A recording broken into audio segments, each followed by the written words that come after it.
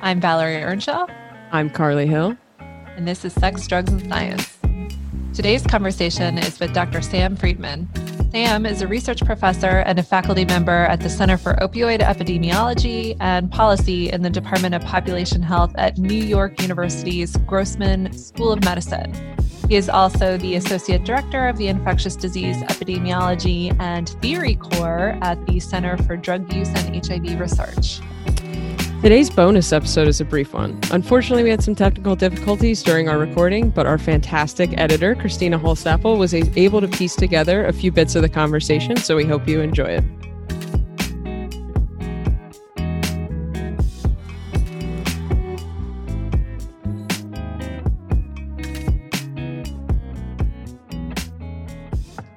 All right. So in this first segment that Christina was able to salvage for us, we asked Sam about his thoughts on being a scientist and an activist. So essentially, whether there's a contradiction there.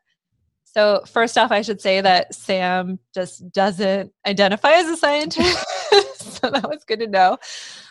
He identifies as a scholar, so maybe I'll need to sort of dig into some of these identity issues in season 2. I think so. Double check that the people we're interviewing identify as scientists or figure out who they are a little bit more deeply. But more generally, I mean, this conversation around science and activism is one that I'm really interested in. I'm really curious as to whether scientists, especially in our field, identify as activists. So I think that some people perceive that there's a risk that identifying as an activist means that your objectivity is sort of clouded. And I had never really thought about this until I was at Harvard Med School. So I was a faculty member there, and we were hosting a symposium. It was on LGBT bullying.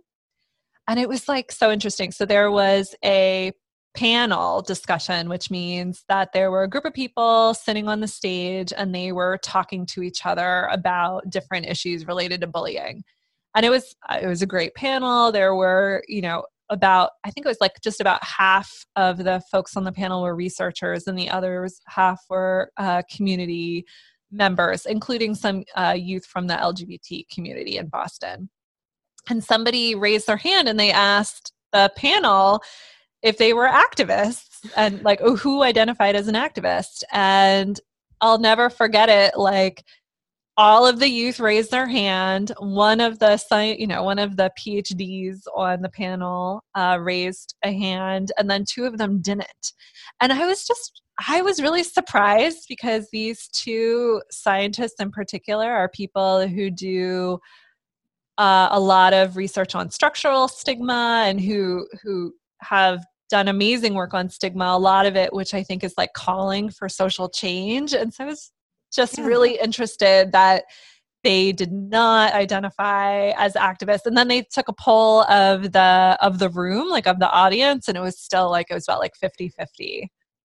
Which is that like, it doesn't line up, unless it's one of those things where like you get so deep into the research that it's just like a part of your everyday life. And it doesn't seem, I feel like the term activism comes with some sort of like charge about it, like there's like a hard definition of that seems sort of radical, I think, in a lot of contexts. And like, so maybe once you're doing all that stigma research that, like you said, is so, calls for activism, most of the time, that you just, not that you're numb to it, but it doesn't feel so radical when that's the work that you're doing every day. But yeah, no, I think that's a really good point. And so that's why I kind of circle back. I'm like, maybe the idea is that if they identify as an activist, then they worry that their objectivity is clouded, that they can't be as trusted with the data or something. But I mean, I've always shown up to protest. I mean, on our Instagram account, we have some photos from Stephanie Shador, who was on the podcast, out protesting. I went with her to the Women's March, and I went most recently to a very super socially distanced protest at our Acme. I don't know if I told you about that, which is our local grocery store. Yes. For Black Lives Matter movement. And so I really don't see that as as conflicting, especially because we have theory and we have research, I think, showing that like social change helps to stop stigma. So if I'm helping to stop stigma through my intervention work, through like my other projects, like why not help to stop stigma by like going to protests or engaging in activism? Like, you know, so anyway, I did raise my hand. Yeah. So yeah. So anyway, so we asked Sam this question, and now you'll hear him think through and talk through what his thoughts on this are.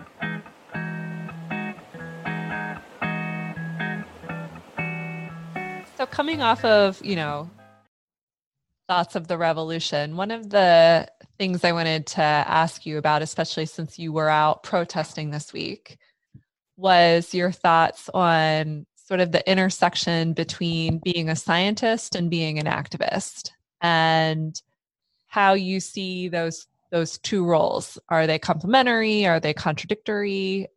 And as I previewed, maybe I've already answered this since you were out protesting this week, but I'd love to hear your thoughts on that. I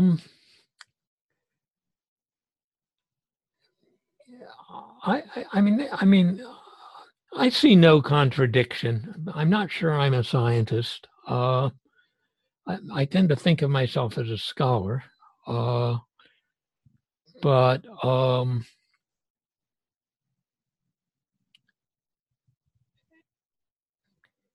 when I wrote my first book, which was called Teamster Rank and File, and was a qualitative study of an activist and militant local union in Los Angeles of truck drivers.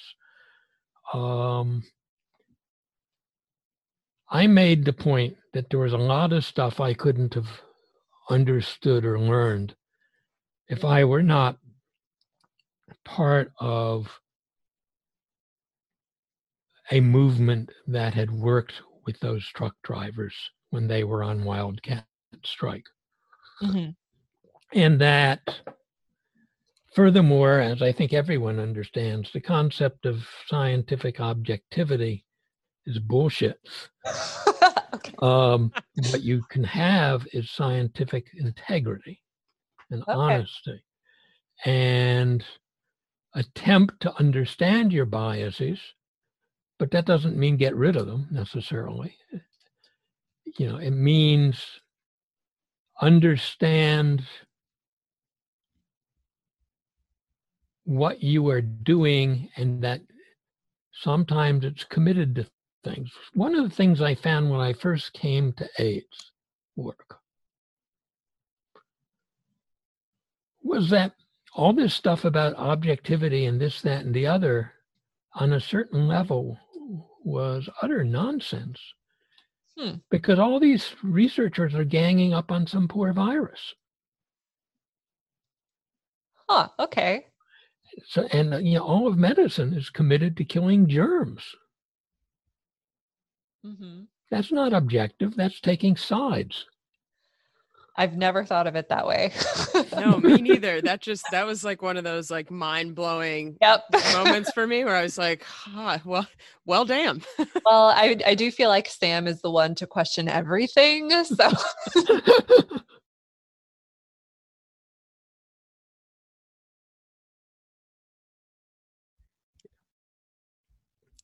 All right. So then Sam shared with us his involvement in drug user activism in the 1990s and the early 2000s, including a demonstration at the Department of Health and Human Services.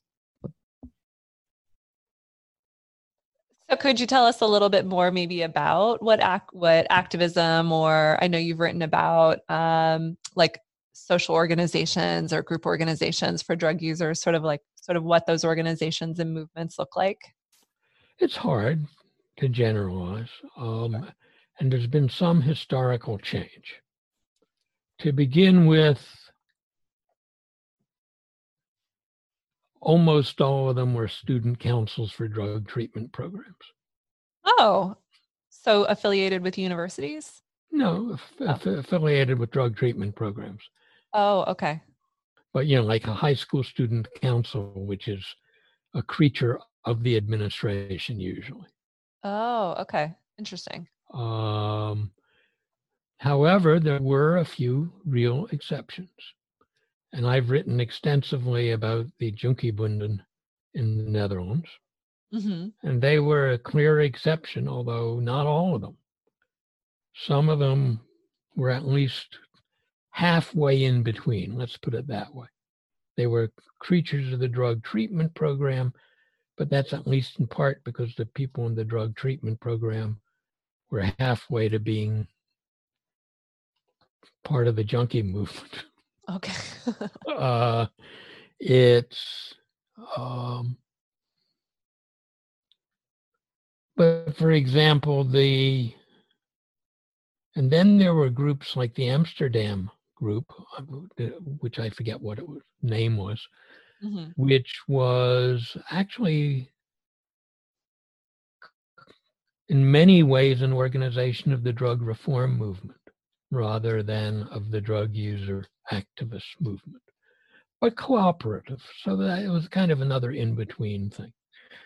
Now, over time, huge varieties of different things. For example, in Australia, basically they funded drug user activism from the state governments. Oh, really? Because they wanted to have a voice on AIDS coming from drug users because it seemed to be working for gays. Interesting. Okay. Now, that is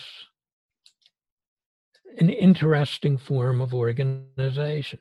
It's quite effective in many ways. It's certainly effective at yelling at government officials at various times.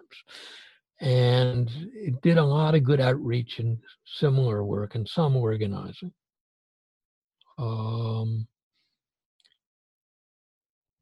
Now we have international bodies that have been lasting in reasonable shape since about 2008. I mean, we'd had predecessor international bodies, and there's some continuity of them all the way into the early 90s. But, none of them almost have ever become mass activists, partly because there aren't that many drug users. Yeah, that's interesting. I mean, we've got all of this attention on the opioid epidemic in the US, at least, pre-COVID, that was a big part of the discussion. And it's interesting because I have colleagues who, will look at their data and they'll be like, I don't know what's wrong with the data that I collected. There's not a lot of drug users in here, but there's all this noise about the opioid epidemic. So where are all the people using opioids in my data set? Well, that's obvious. They're not telling them. That is true. Mm-hmm. It's very hard in a general population survey to get people to admit drug use. Sure. We've made estimates. Other people have made estimates. Depending how you define it, there's something like 2 or 3 million drug users, opioid users in the U.S. probably. Okay. That's less than 1%. Right. And they're spread all over. Mm-hmm. There have been demonstrations with hundreds of people, but at least officially they're harm reduction demonstrations. It's safer that way.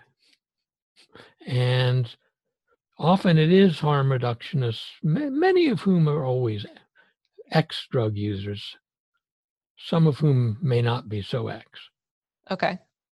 But, I remember a demonstration in the mid-90s, I think it was, at HHS in Washington. Several hundred people screaming about needle exchange. Of the people who actually had R01s at the time. So the big research grants that we get from the National Institutes of Health. Yeah, that is the people who might be identifiable to people walking by. Okay. I mean, there were a few others who might be identifiable as project directors or things like that, or even postdocs. There were only 2 of us. And I've always been very, very impressed by David Metzger that he came. Okay. He also has roots in the drug treatment world, after all. Okay. But, the 2 of us did it, and there was no retribution that I know of. Okay. Well, given your career trajectory and your avant-garde award and everything, I would say that you did pretty well despite the protest.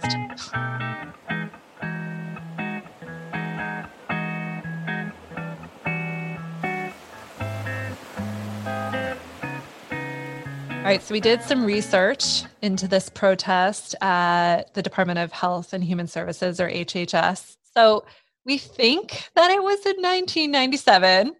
And we found out basically that there were about 500 to 1,000 people by newspaper reports gathered to protest HHS Secretary Donna Shalala and President Clinton's inaction on lifting the ban on federal funding of needle exchange programs. So, by 1997, there's good scientific evidence that these needle exchange programs can effectively reduce the spread of HIV and is a really good HIV prevention strategy for people who inject drugs. So we have the data, and then the problem is that there's no federal funding for this thing that is super, super effective. So it looks like the protest was organized by the National Coalition to Save Lives Now. And my favorite part about this protest was that there were 12 protesters who were arrested for attempting to bring a 12-foot tall replica of a human backbone into the HHS building.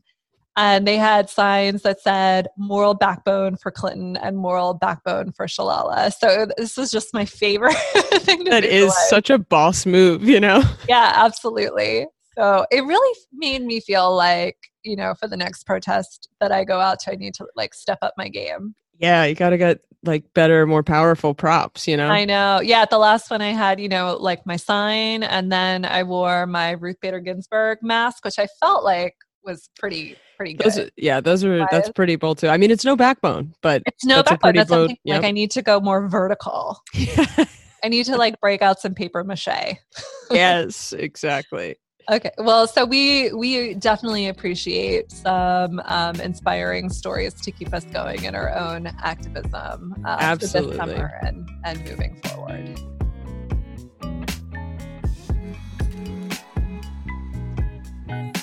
Thank you to the Stigma and Health Inequities Lab at the University of Delaware, including Mackenzie Sarnak, Sarah Lopez, and Alyssa Leung. This episode was edited by Christina Holzapfel. Thanks always to City Girl for letting us use the music. And you guys can follow us on Instagram at Sex, Drugs, Science, for updates. Or you guys can email us any comments, questions, concerns, etc. at sexdrugsandScience@gmail.com. So that's sex, drugs, the letter N, science@gmail.com. Apparently sex, drugs, and science was already taken. Yeah. We'll have to send them an email to figure out who they are and why. We can buy the rights. Yeah. All right. Well, thank you all for listening.